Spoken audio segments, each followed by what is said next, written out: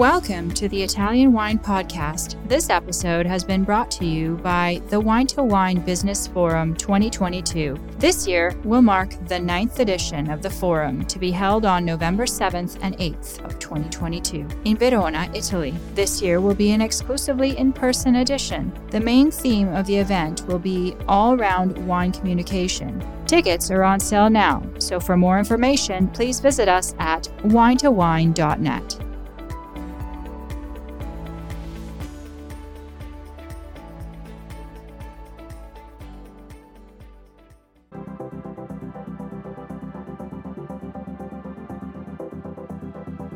Thanks for tuning in to Get U.S. Market Ready with Italian Wine People on the Italian Wine Podcast.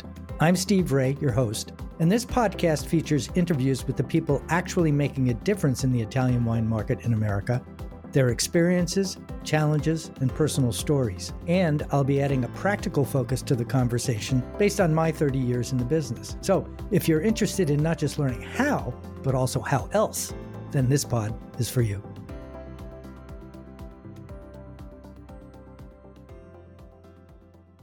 Hello, and welcome to this week's edition of Get U.S. Market Ready with Italian Wine People. I'm your host, Steve Ray, and today I've got a special guest, someone I met in New Orleans a couple of weeks ago, who sort of is in the same business, Bryan Diaz. Bryan, welcome to the show. Hey, Steve. Thank you. How are you? I'm doing fine, thanks. Really enjoyed meeting you at Tales of the Cocktail in New Orleans, which was obviously a spirits-oriented show, but I met you and you're the host of the NOLA Drinks Show with Bryan Diaz. You do both radio and podcast. So give us a little background on you, your history, touch on a little bit about wine and where you are with broadcasting and podcasting. Yeah, sure, Steve. So as you said, the name of the show is the NOLA Drinks Show with Bryan Diaz, and we broadcast locally on radio here in New Orleans weekly. We're on Fridays at 5 p.m.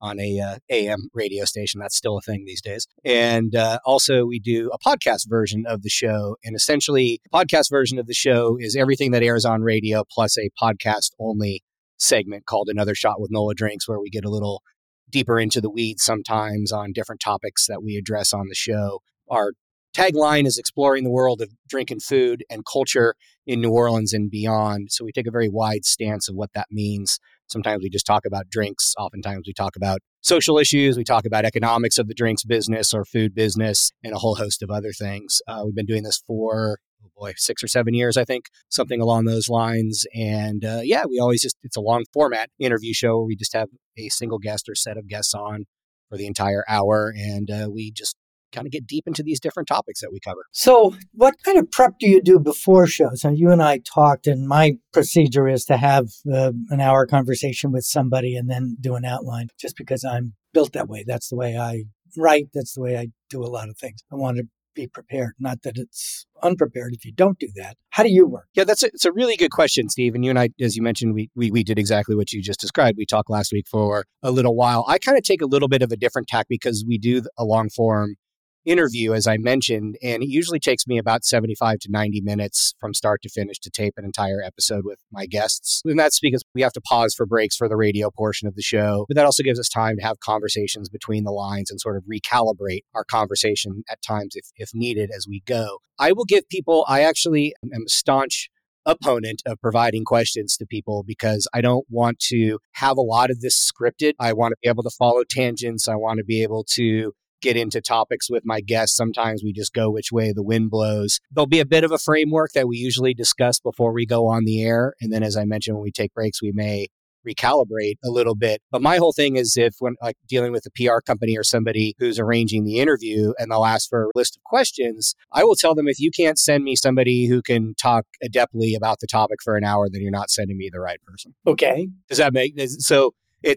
I try to not over plan. I don't provide a list of questions. As I said, it's a very general conversation out of the gate. And then we sort of just let the conversation go where it needs to go, because now we were kind of getting lightning in a bottle that way. Yeah. So I'm kind of caught between a rock and a hard place, and I kind of lean toward the hard place. So, but that's just me. Styles are really different, Steve. I get all that. And for me, I like the improvisational aspect of this. Part of this is my music background and such. And like you being a wine person, as am I, one of the things I always enjoy challenging myself is very often I won't taste somebody's expression, their wine or their spirit until I'm actually taping the show. Yeah, that part's great. Yeah. I trust my palate and I kind of go with it that way. Interesting. Yeah, we don't do any product stuff here at all. Not that I'm averse to it, just we haven't done it, no tastings. And that's not what I'm interested in. The intro to the podcast says something about it's not just a matter of knowing how, but what we talk about is how else. Right. Because this business is so challenging. And you know that every state is different. And in some places, every city is different. Texas has what's called a Class B license, which is like a fourth tier. And if you're in the wine industry, that'll just make you cry. Right.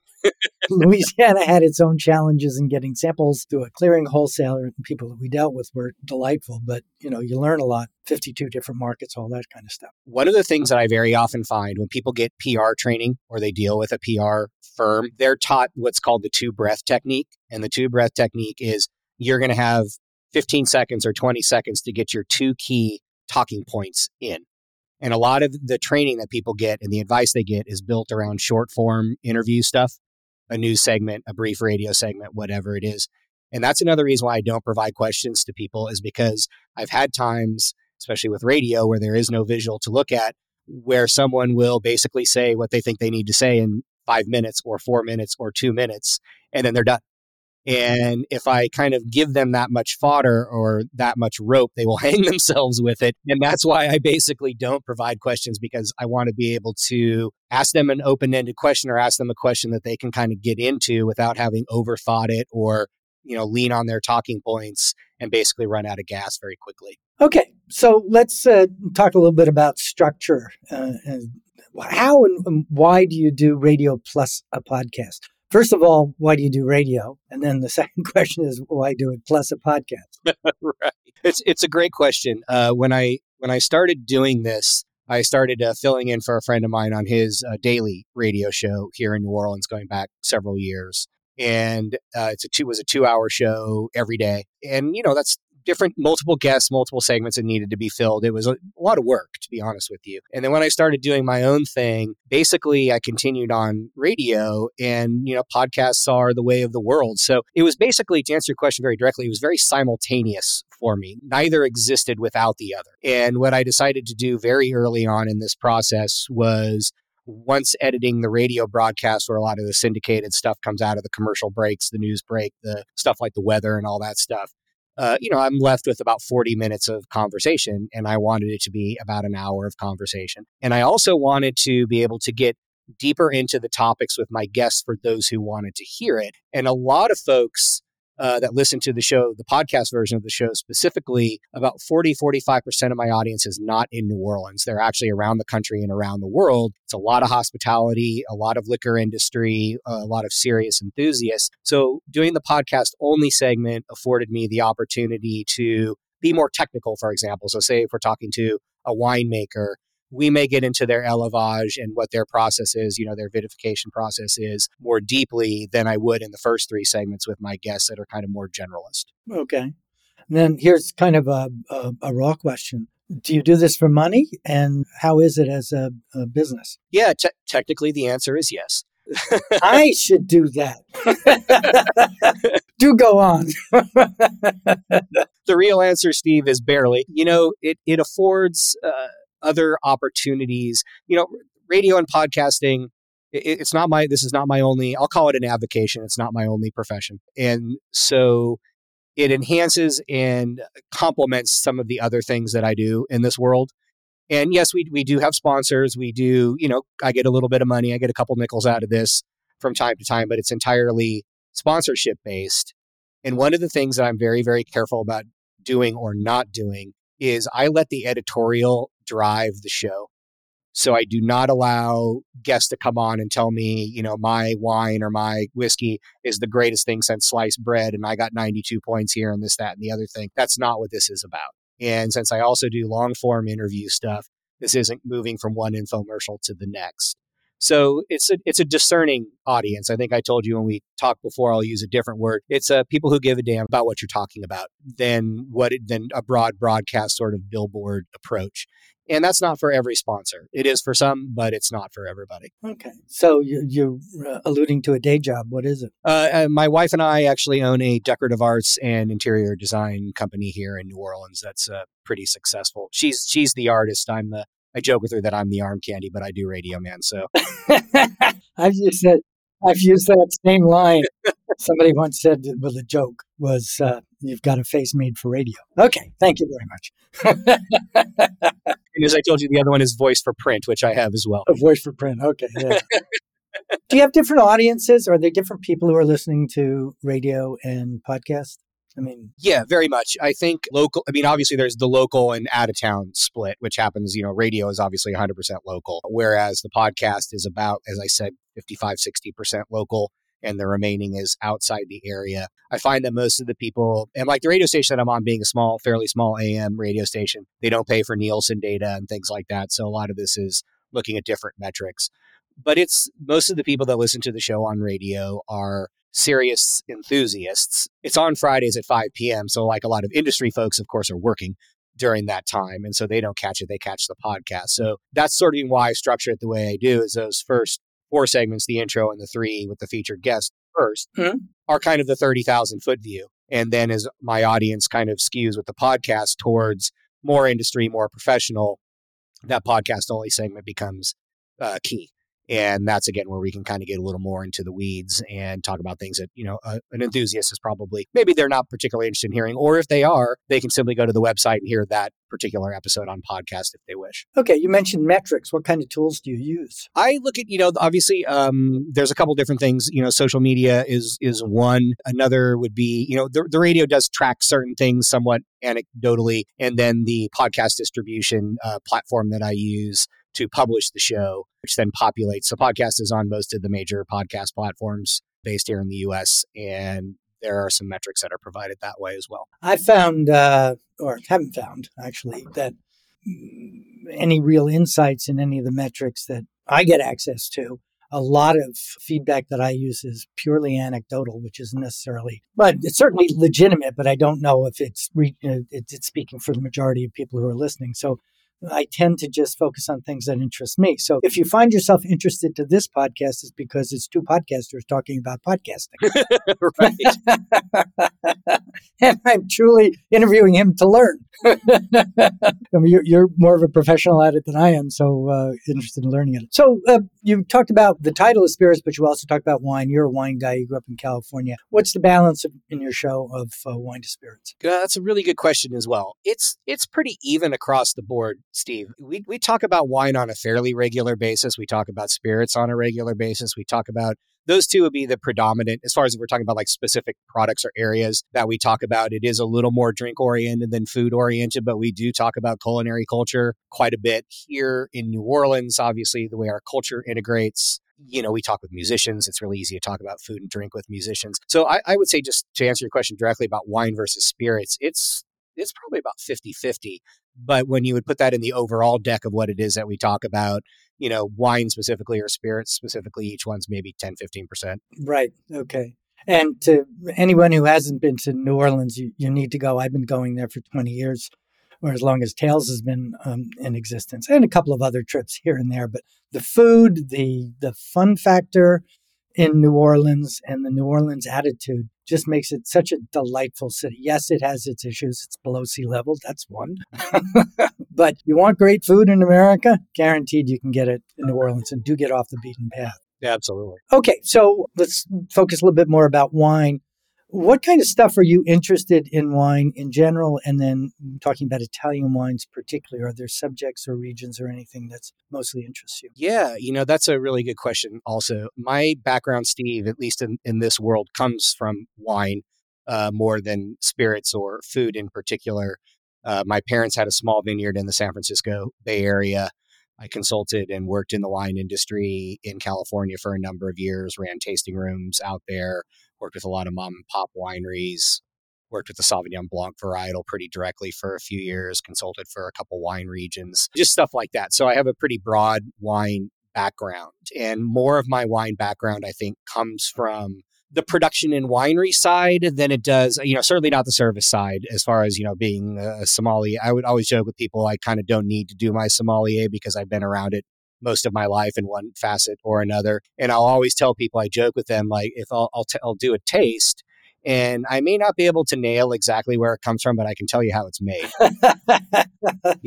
So, I just kind of come from, I think in California and I think probably in Italy, I'm speculating. I know in France, having spent a lot of time there, I think in a lot of parts of the United States, New Orleans being a good example, like a sommelier is maybe kind of at the top of the heap, whereas where I come from, it's grower, it's winemaker, and then maybe sommelier in the pecking order of things. And I kind of ran in the grower winemaker circles more. And that really just sort of informs my wine attitudes and wine tastes.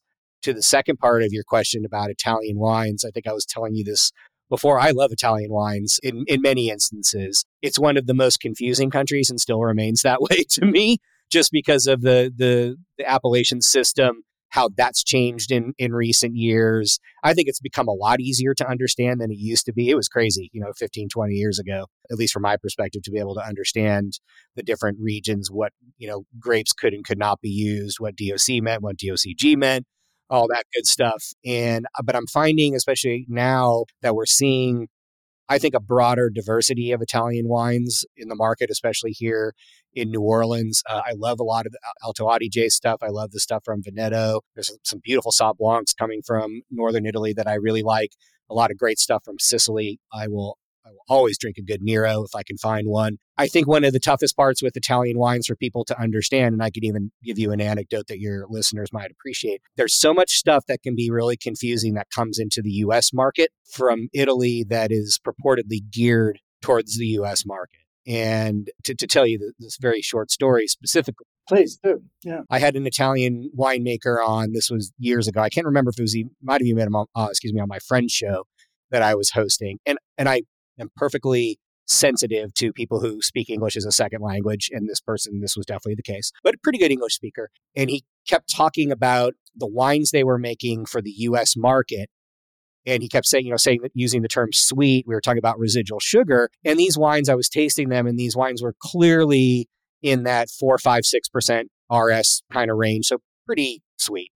And, he kept talking about it. Well, we do this in Italy because this is what we like in Italy. And there was this sort of like, this is better kind of thing. But we kind of make this schlock for you in the U.S. And it's sweet because that's what all you all love over there. And I kind of kept trying to steer the conversation away from that because, one, I get at a certain price point in a certain market space, that is absolutely true.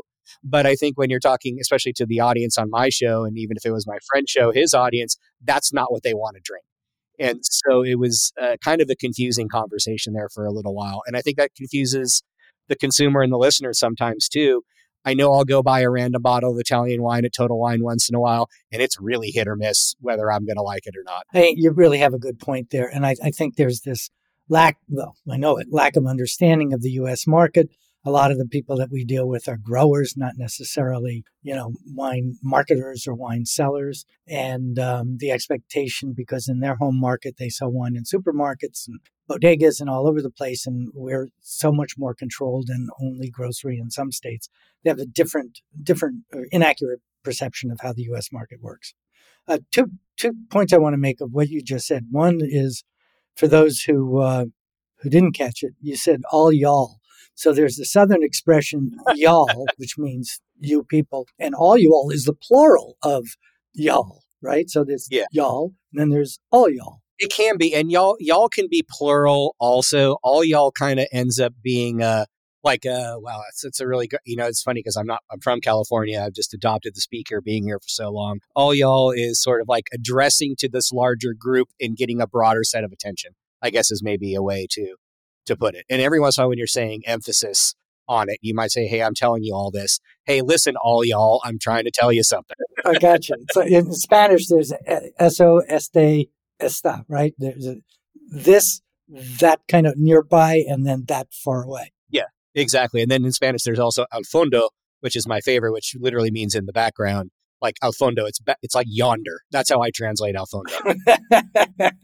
Like al fondo, and you're like yonder. Okay, I get it. That way somewhere. But we digress. back to the point you made about PR agencies, that raised an interesting question in my mind. I mean, I came out of PR. I owned a PR agency. And I certainly worked with PR agencies, for PR agencies, owned PR agencies. Do you have advice to people? You mentioned one earlier, but do you have some more general advice to people in the PR business who maybe this is their first job out of college? They may have majored in journalism. PR has changed. We no longer have, wine magazines, or certainly not as many as we used to. The function of PR has changed. Do you have any advice to new to the world PR practitioners in the wine and spirits industry? Italian Wine Podcast, brought to you by Mama Jumbo Shrimp. That's a really good question. I think my primary piece of advice, Steve, would be if you're trying to connect with a media outlet like myself, right? On behalf of a client, say, who's a producer, if that's our dynamic, know who it is that you're talking to, because I get stuff constantly in my inbox on a daily basis, the occasional phone call.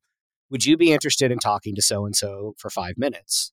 And it's like, you need to go look at what it is that I do. I don't talk to anybody for 5 minutes. And I'm not saying I'm king of the castle here or anything like that, where you need to, entirely change what your approach or your system is for dealing with media outlets. But do know who it is that you're talking to and what it is that they do before you go pitch something. And then also understand what it is that they require from you as a show, as a media outlet, to get the point across. And so, like I was talking about earlier, if you can't send me somebody who can speak at length about the topics at hand, then you're sending me the wrong person. And I think you need to be able to understand, what the show is about, what they're trying to accomplish. And I'll say this might sound a little bit harsh, and this coming from the PR world. The PR world, and this is in just my own personal view, PR companies need to always keep themselves relevant and part of the equation. And I think in this day and age, where with the internet, with other ways to reach out to people, I can go directly to a winery, I can go directly to a distiller and get them on board with doing my show if I want to. And I do that quite often. PR companies serve a purpose to me, and that they may bring things to my attention that wouldn't be on my radar, which is fantastic. They can sometimes handle logistics for me, which takes some things off my plate. So understanding that that's the value. But then sometimes things creep a little bit too far into, as I said, can you provide us a list of questions? Can you do this? What's the question going to be here? Blah, blah. Can we get a pre-listen before you publish? All that kind of, exactly. That's a really good one. And the answer is absolutely flat out no. And, I will ask the questions to my guest, and I'm not providing them to you other than a brief outline of what it is I'd like to talk about. Now, I have found over recent years that PR companies are definitely more skilled in understanding of that. And I don't butt my head against that nearly as much as I used to. Well, that's good to hear. Yeah. I think one of the issues I see, and I was alluding to it earlier, with that you get a lot of kids fresh out of school. This is their first job. Like in the olden days, they used to come to New York and they would start as salespeople for magazines. They come out of a Seven Sisters school and they would get a job with Good Housekeeping or something.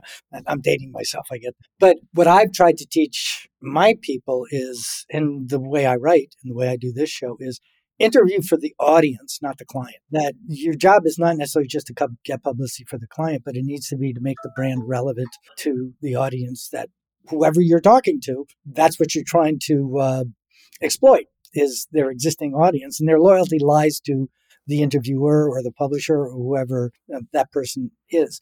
If you fit into that dynamic, as you said, then all of a sudden it's valuable content. If it's just promotional content, it's clear as a bell. And it's, I guess I am criticizing, there's a number of things on AM radio I still hear where 30 seconds with so-and-so or 60 seconds with so-and-so, and they're clearly paid ads, that somebody is just doing. Yeah. Steve, I mean, like we see that on like the morning, the national morning shows like the Today Show. I mean, those things are all entirely paid product placement that goes on. And sometimes there's some valuable information that can come out of that. But my audience wants more information. My audience wants a deeper dive into these topics. If we're talking about Italian wine specifically, they're going to want to know where it comes from. They're going to want to know the style. They're going to want to know how it's made. The enthusiast portion of the audience is going to want to know what it's going to pair with. And on the industry side audience, they're going to want to know things like price point and also how it's going to perform with food. Can I serve this by the glass? Is this something that's got to be sold by the bottle? And I think one of the things that we know too that is really required these days a lot is hand selling. And, hand selling wine, especially from small producers, is absolutely critical. And I view the show kind of playing a little bit of a role in that, is that we're bringing oftentimes small producers and independent folks and things to the fore and helping them sort of hand sell. And because my audience is a lot of industry people, I'm providing information to gatekeepers like bartenders, beverage directors, restaurant managers that are the people that actually hand sell and very often introduce you to a particular product that you may then seek, try and go and find at a bottle shop somewhere after you've had it, at a bar or at a restaurant. Yeah, I think I distinguish between consumer and trade PR, that you have different audiences, you have different messages, you have different interest levels. What surprises me is it used to be you would count impressions. That was the only metric that we had. So that was the metric we used, even though it was useless. And then reports to the clients were going into the billions. And then you were just chasing things. And then you come to things like Pinterest and all of these other ones that you're seeing orders of magnitude increases in reach. I mean, I've heard Vivino reaches 20 million people a month. I have no idea if that's true. I do know that the circulation for Impact Magazine, for example, is roughly around 18 to 20,000. And that sounds reasonable for the trade. Very well read, very well respected trade magazine. But those people have very different interests, both in subject matter and also how it's covered. And I don't necessarily mean unbiased, but I do mean objectively. The people are, my listeners, from what I hear back, again, anecdotally, is they're interested in hearing the business side of things as opposed to the brand promotional thing. Why did you do this? What did this get you in the marketplace?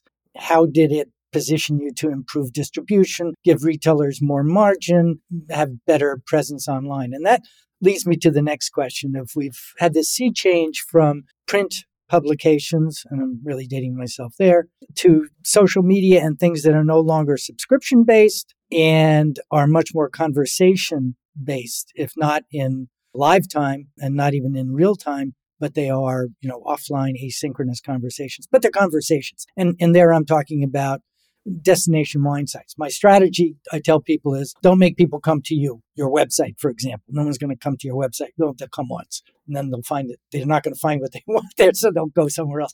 Go where they're already gathered. So there's some sites like VinePair, which reaches a whole lot of newbies, and Vivino, which also now combines selling, and Wine Searcher, which is a trade tool, but consumers have learned to do it, especially because they have the label recognition technology. How is that changing the business from the perspective of a information provider journalist such as yourself? I think, maybe a short answer is that, the point scoring system by Robert Parker doesn't have anywhere near the gravitas that it used to. And that's good. I think one of the challenges now is being able to filter out, before we were kind of held hostage by people like Parker, these sort of behemoths. And it was basically him scoring his, the reaction to his palate. And we know what his style was and so on and so forth, and which I still can't really rectify to the French wine stuff. But anyway. But we digress. I agree with you, but keep going. and now I think, now it's sort of, it also, kind of dating myself, it reminds me of being in university before the internet and then being in graduate school when the internet was still kind of around. We had to go from being able to dig to actually find valuable resources that told you something, in the bowels of the archives of your university library, to then in a few short years later, being able to sift through what's absolute garbage and schlock and get to like the real deal. And so I think one of the challenges and how it's changed a lot is now there is so much information out there by people that are true professionals all the way down to avid enthusiasts, down to people who don't know diddly about diddly, that are putting stuff out there. And being able to wade through a lot of that, I think, is a huge challenge to consumers. I do think that there can be strength in diversification, like using social media, like using what your friends say that they like, sourcing not just from Robert Parker, but sourcing information from multiple outlets, I think can be great. There are, to answer your question, there's just so many different sources for information. It's picking and choosing what it is that's valuable to you and steers you in the direction that you want to go in. I think we've actually really, in a weird sense, put more of a burden on the consumer in this regard. However, the problem then is the consumer might be greatly misinformed or miss a whole amount of stuff that's out there by virtue of just chasing down one source or the other. I'm not sure if that makes sense. Yeah, it does. And it's a parallel to whether you listen to CNN or Fox News or where you get your news, that's kind of defines the bias of the thing. Well, you mentioned Robert Parker. There's a great saying. I haven't heard it in a long time because he hasn't had that level of dominance over the industry. But it used to be that if you got over 90 on Parker, you can't buy it because it's all sold out. And if it gets below 90, you can't sell it. Exactly. Because nobody wants it. It's the kiss of death. That's no longer true specifically, but I think directionally it is. When you talk to a lot of people, the whole idea about dumbing everything down to points, there's positives and negatives for all of that stuff, but it is a tool and it's one tool. So taking that idea, if you want to base it on points, how can a brand maximize the value of a podcast interview? If you reach out to them or however someone is found and you now have somebody, you're doing the podcast interview, what can that entity, whether it's a winery, whether it's a spirit company, whether it's an importer, distributor, whatever it happens to be, how can they use or leverage that or make it better for everybody? Again, kind of one of the key points that we made, which I think relates, is know the audience, and that's up to the PR company. And then do your research if you're a guest. What show that you're going on. Say you're a winemaker, go look at the show that you're going on and see what it is that they do and who it is that they're talking to. But nobody does that. I didn't do it for interviewing you, and I'm the one who proselytizes the same thing. To me, look, if you're the PR agency, then it's mandatory. Sure. But even if you're Steve, if you're the guest and you're a winemaker, I'm not saying go back and spend 3 hours listening to my last 3 shows. Just go look at my social media or go look at my website and see the fact that my episodes are an hour long. See the fact that I have one guest or one set of guests around one topic on the show. Those are 2 key pieces of information that you know right away and really not that hard to suss out. And then just go click through and look at the last 10 titles of my episodes and see what it is that I talk about. Okay. And good answer. And it addressed the how to prepare for that. The question I'm really asking here is, how can a brand, and forget the PR agency, how can a brand improve the benefit or results of being interviewed on a show or having the visibility, bad choice of word, audibility? People who are listening to the show, how can they leverage that in a commercial way? It's very important. And I know this is even almost becoming cliche because we talk about millennials and these sorts of things that are driving a lot of the new media and podcasts and so on and so forth. Don't tell me about your points. Tell me about how you make it. Tell me about what your story is. Now, I'm going to temper that a little bit because I think we're starting to find pushback on the quote unquote story, these sort of dusty origin stories that are out there. And we start seeing Bacardi commercials of, walking against the crowd. It's what's supposedly the Cuban Revolution, maybe, or whatever the hell that is that they're talking about in their commercials. Don't give me BS. Just tell me what it is that you do. Now, I think a lot of people, there's so much stuff out there and everybody has an origin story. Everybody has this, has that. Tell me what's in your bottle. Tell me what it is that what it is that you make, and this is in the case of my show, how you approach winemaking. What's the style you're going for? How do you achieve the style that you're going for? Now, one of the things that, and if I can address this briefly, that we talk a lot about on the show, we talk a lot about social issues in the hospitality industry. And when we talk about my audience as being serious enthusiasts and industry, I do see there's a significant overlap. And you were talking about this earlier, Steve, a little bit, that serious enthusiasts want to know how the wine is made, right? They want to know how long it's been in barrel. They want to know if you did a malolactic fermentation on your white. They want to know these different things. And so do, serious enthusiasts and professionals want to know that. So, talking about the methodology of how you made something, I think is absolutely fantastic. I think talking about how sustainability is a topic we talk a ton about on the show, be it human capital and inclusivity in the hospitality industry, but we talk about sustainability in the vineyard all the time. And if that's part of how you're approaching your farming, how you're approaching your resource management, how you work with your growers. Are you buying from local growers? Is your local grower your uncle? These kinds of things that I think are really interesting that there's a lot of synonymous juice out there these days. And so why should I care about what yours is? And lots of times the differentiation is simply they like the personality or they like the story. Sure. Like Randall Graham.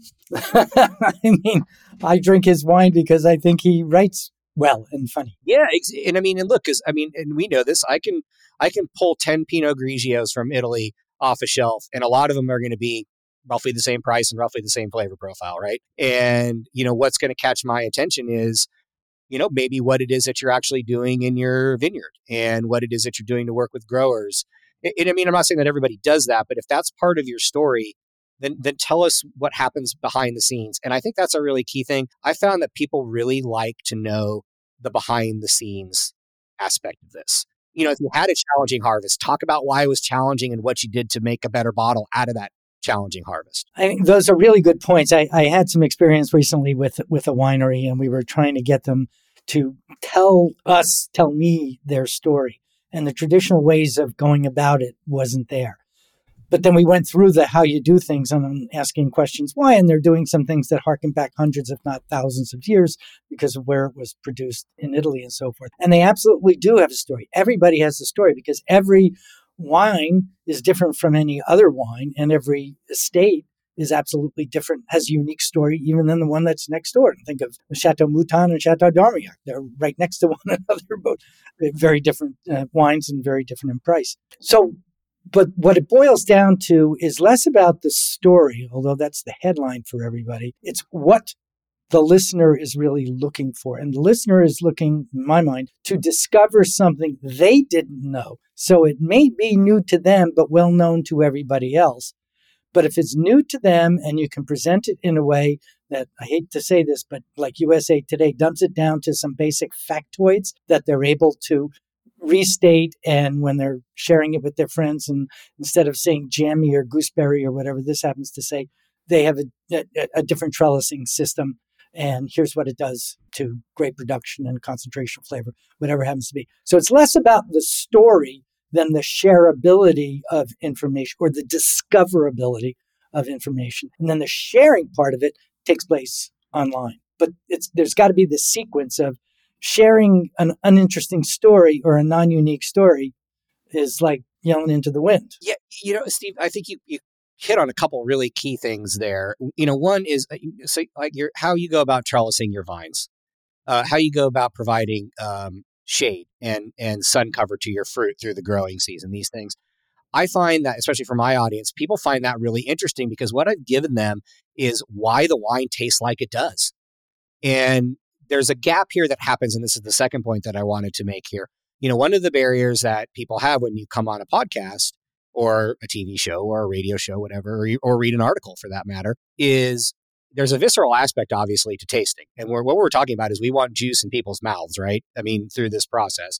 And I can't deliver that to you. I can only push that so far. I can taste online with my guests, which I do quite often, do kind of a live tasting and describe what I'm tasting, maybe throw out a food pairing idea or two that might work with it that strikes me at that moment.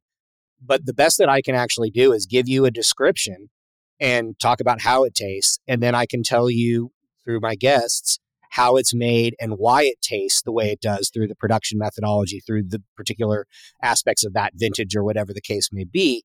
So I can kind of arm you with all the information that you need to know leading up till the point where you actually have to have the juice in your mouth. I can't do that for you. And that's a challenge. So it's, if you're a guest, if you're a winemaker or a producer. So to me, it is bringing all of these things, these characteristics of how I made it, why it tastes how it does. Here's my story. Here's how I got from A to B to C, not only with the wine, but with my winery. And, we're going to put the picture of the bottle on Instagram. And then maybe when you got to the store, if you happen to recognize it, you buy it. And then there's going to be some recall of what it is that we talked about on the show, of the taste aspects of this or the whole story behind it, and hopefully making that connection. And we're fighting that gap there always a little bit. I always kind of find it really funny, and I always kind of will say this every once in a while when I'm tasting something really good. This will sound really weird. I almost feel bad for the listeners. So I'll be tasting something amazing, and I'll go, wow, this is amazing. And I keep saying this is amazing, which is incredibly subjective. Explain to them, here's why and they're not tasting it. You'll never get there. Yeah, exactly. And you poor sod, you're actually not tasting this with me. It sucks to be you kind of thing. And I got to make sure that I don't portray it that way. It's got to be portrayed as enthusiasm. And then here is why you may want to go out and discover it.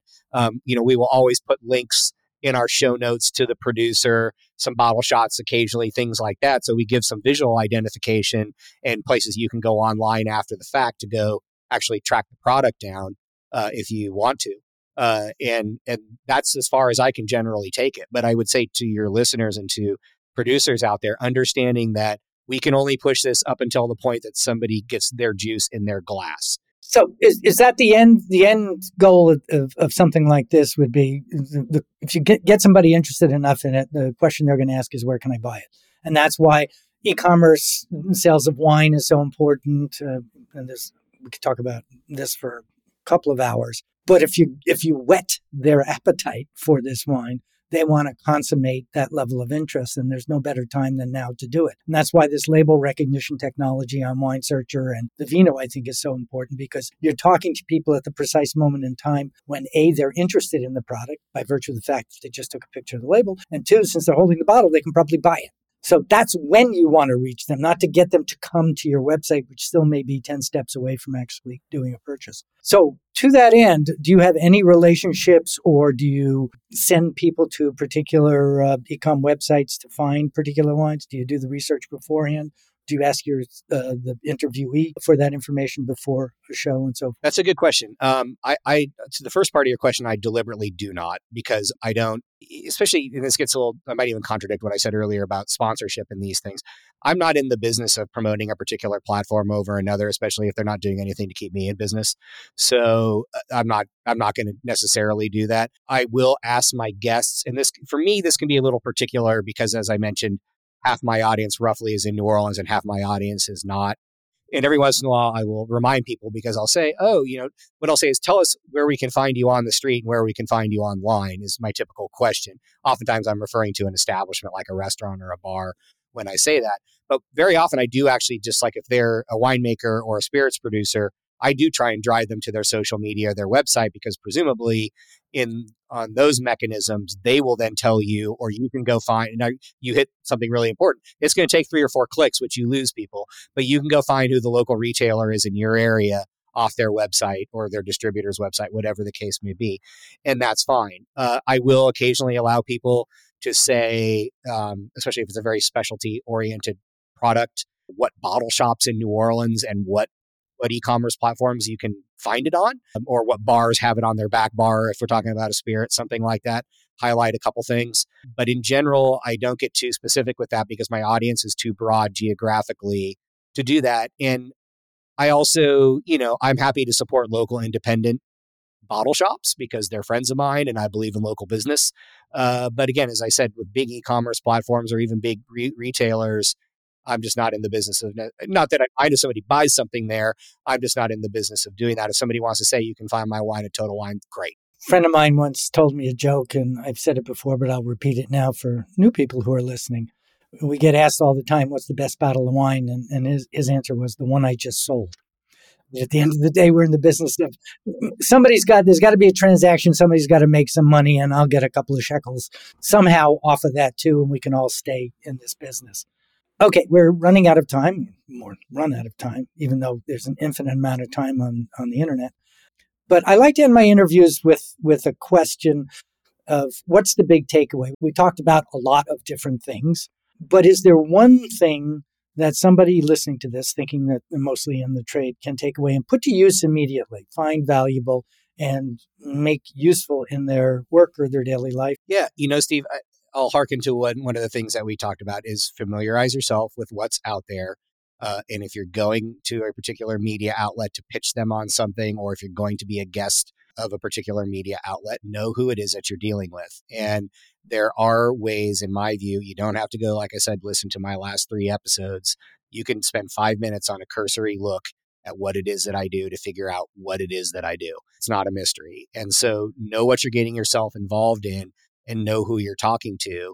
And then, just plan what comes out of your mouth accordingly. And, if you're doing something short, then get your key points in. If you're doing something like with me, then be prepared to tell your story and be prepared to ask questions about, how you trellised your grapes, or let's talk about UV light exposure.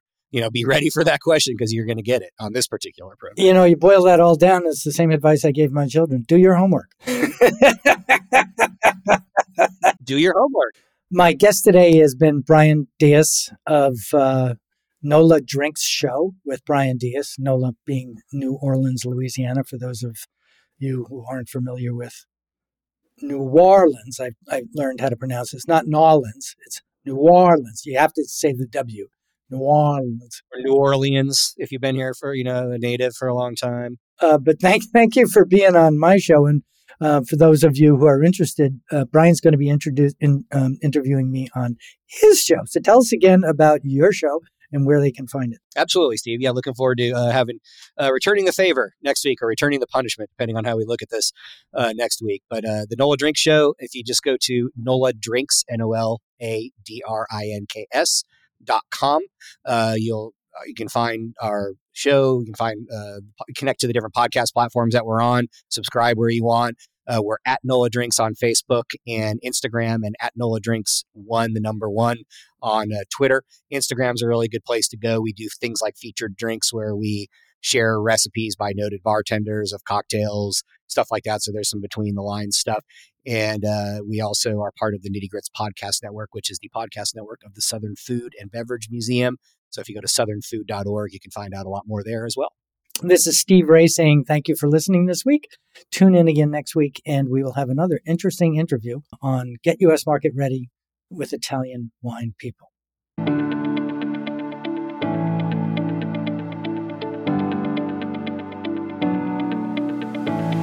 We hope you enjoyed today's episode, brought to you by the Wine to Wine Business Forum 2022. This year will mark the 9th edition of the forum, to be held on November 7th and 8th, 2022, in Verona, Italy. Remember, tickets are on sale now, so for more information, please visit us at winetowine.net.